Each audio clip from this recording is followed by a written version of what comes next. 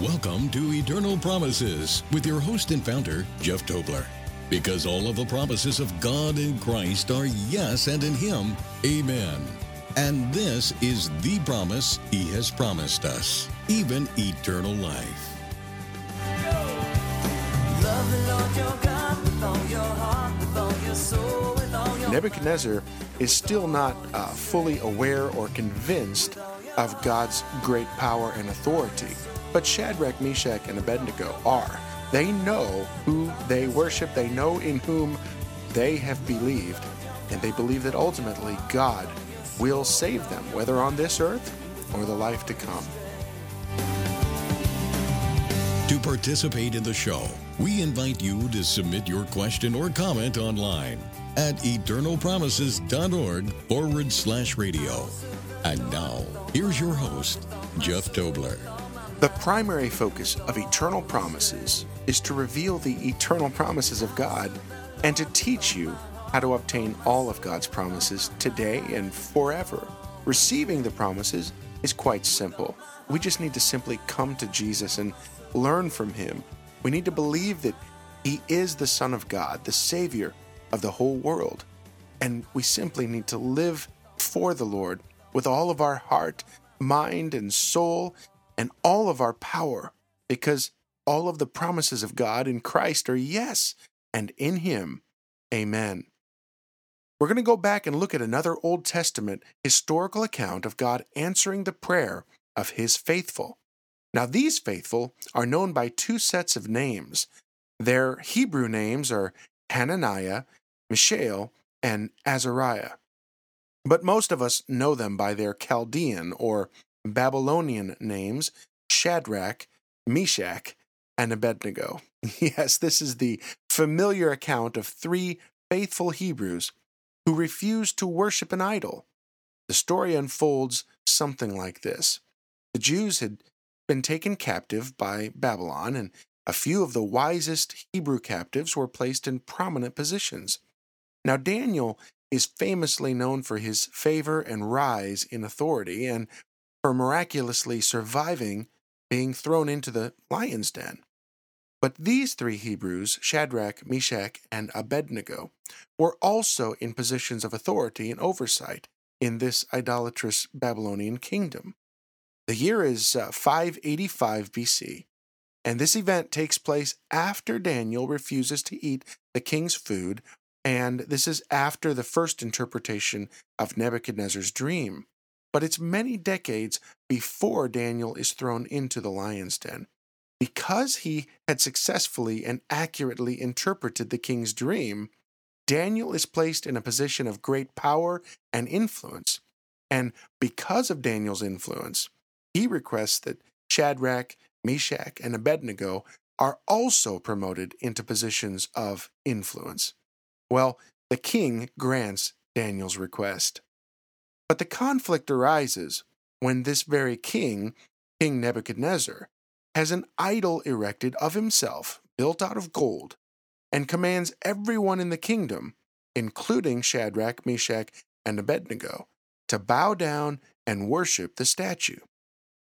These three faithful children of God refuse to dishonor God by worshiping an idol. And this is when things begin to heat up for these young men. Just as we did with Esther's account, we'll be reading from the Septuagint, which is the Greek Old Testament, a wonderful translation of the Greek Old Testament that was around at the time of Jesus and the apostles. And we're going to be starting at the end of verse 15, where Nebuchadnezzar threatens the three Hebrews with death by fire. Here we go. You shall fall down and worship the golden image I made. But indeed, if you do not worship it at that time, you shall be cast into the burning fiery furnace. Then what God is there who will deliver you from my hands? Now, I just want to interject something here. Nebuchadnezzar is still not fully aware or convinced of God's great power and authority. But Shadrach, Meshach, and Abednego are.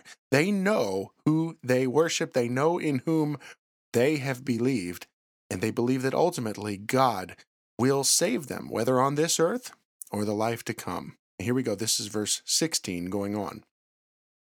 Shadrach, Meshach, and Abednego answered and said to King Nebuchadnezzar, "We have no need to answer you in regard to this thing, for there is a God in the heavens whom we serve, and he is able to save us from the burning fiery furnace, and he will deliver us from your hands, O king.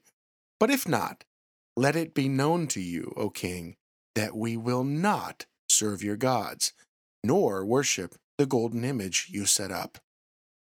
Then Nebuchadnezzar was full of anger, and the expression on his face changed toward Shadrach, Meshach, and Abednego. So he commanded them to heat the furnace 7 times more, until it burned to its fullest. Then he commanded certain very strong men to bind them and cast them into the burning fiery furnace. Thereupon those men were bound together with their sandals, caps, leg coverings, and clothing, and were cast into the midst of the burning fiery furnace. Because the king's command was urgent, and the furnace was exceedingly hot, these 3 men, Shadrach, Meshach, and Abednego, fell bound into the midst of the burning fiery furnace. But they walked about in the midst of the flame, singing to God and praising the Lord. Something miraculous is happening before Nebuchadnezzar's eyes, and we're going to find out why. This gives us some insight into what was happening in that moment. Okay, here we go. This is verse 25, and I'm reading out of the Orthodox Study Bible that has a wonderful translation of the Septuagint. Here we go.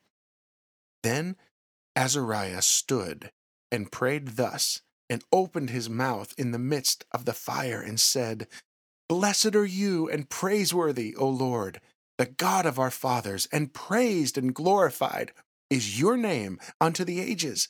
For you are righteous in all you did for us, and all your works are true. Your ways are upright, and all your judgments are true. The judgments you made are true, according to all you brought on us, and on the holy city of our fathers, because in truth and judgment you did these things on account of our sins. For we sinned and acted lawlessly to depart from you. We sinned in every way and did not obey your commandments. Neither did we treasure or do as you commanded, that it might go well with us. You delivered us into the hands of lawless and rebellious enemies. For your name's sake, do not hand us over to the end, and do not reject your covenant. Do not withdraw your mercy from us. At this time there is no prince, no prophet, and no leader. There is no whole burnt offering, no sacrifice, no offering, no incense. There is no place to bear fruit before you and find mercy. Yet, with a contrite soul and humbled spirit, may we receive mercy, as with whole burnt offerings of rams and bulls, and as with thousands of fatted lambs. So let this be our sacrifice before you today, and may it be accomplished for those who follow you. For there is no shame for those who trust in you. Now, we are following you with all of our heart, and we fear you and seek your face.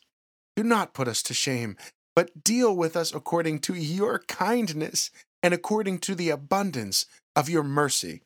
Deliver us by your wondrous works and give glory to your name, O Lord. Let them know that you alone are the Lord God and glorious over all the inhabited earth." Now the king's servants who cast them in did not cease to stoke the furnace with naphtha, pitch, coarse fiber, and brushwood.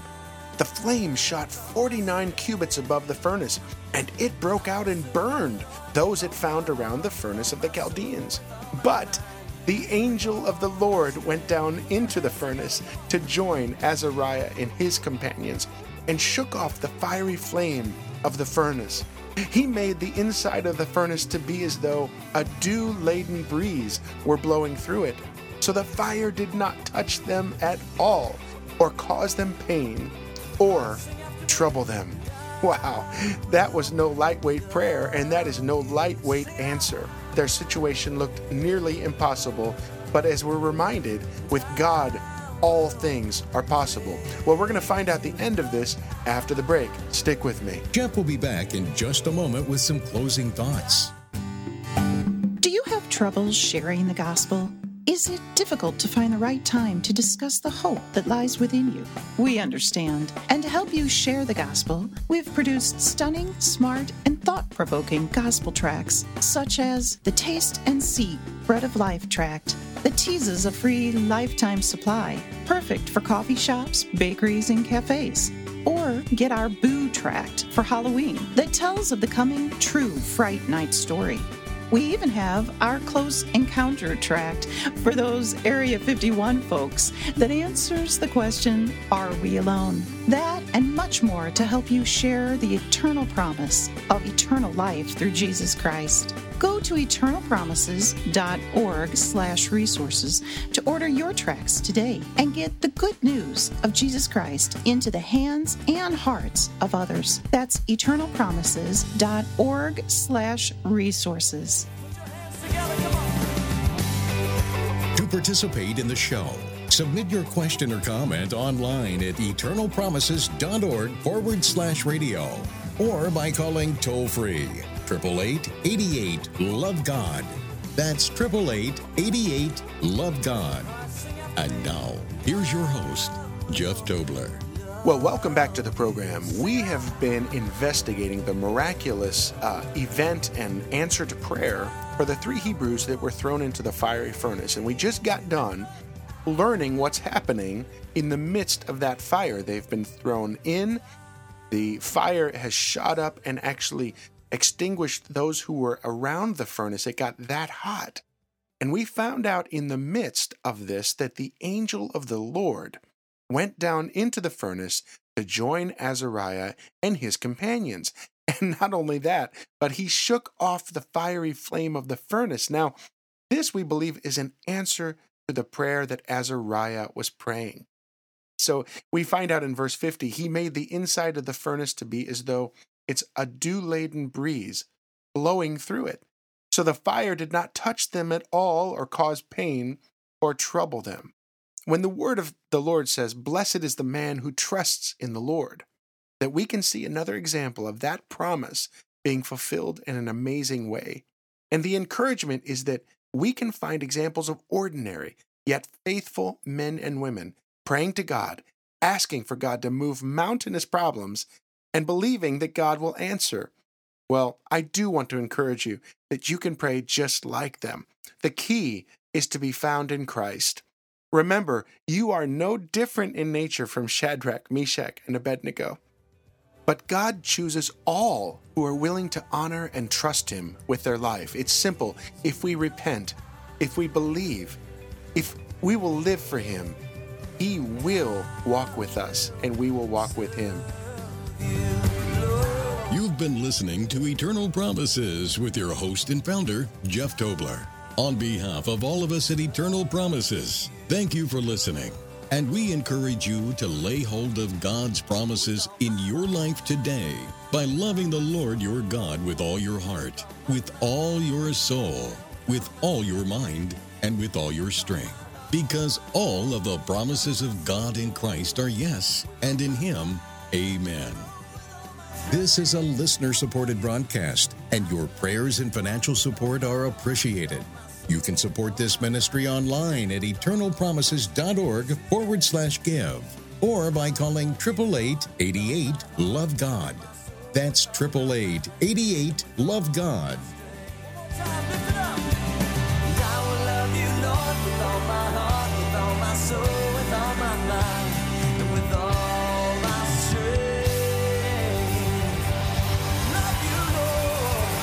And this is the promise He has promised us, even eternal life.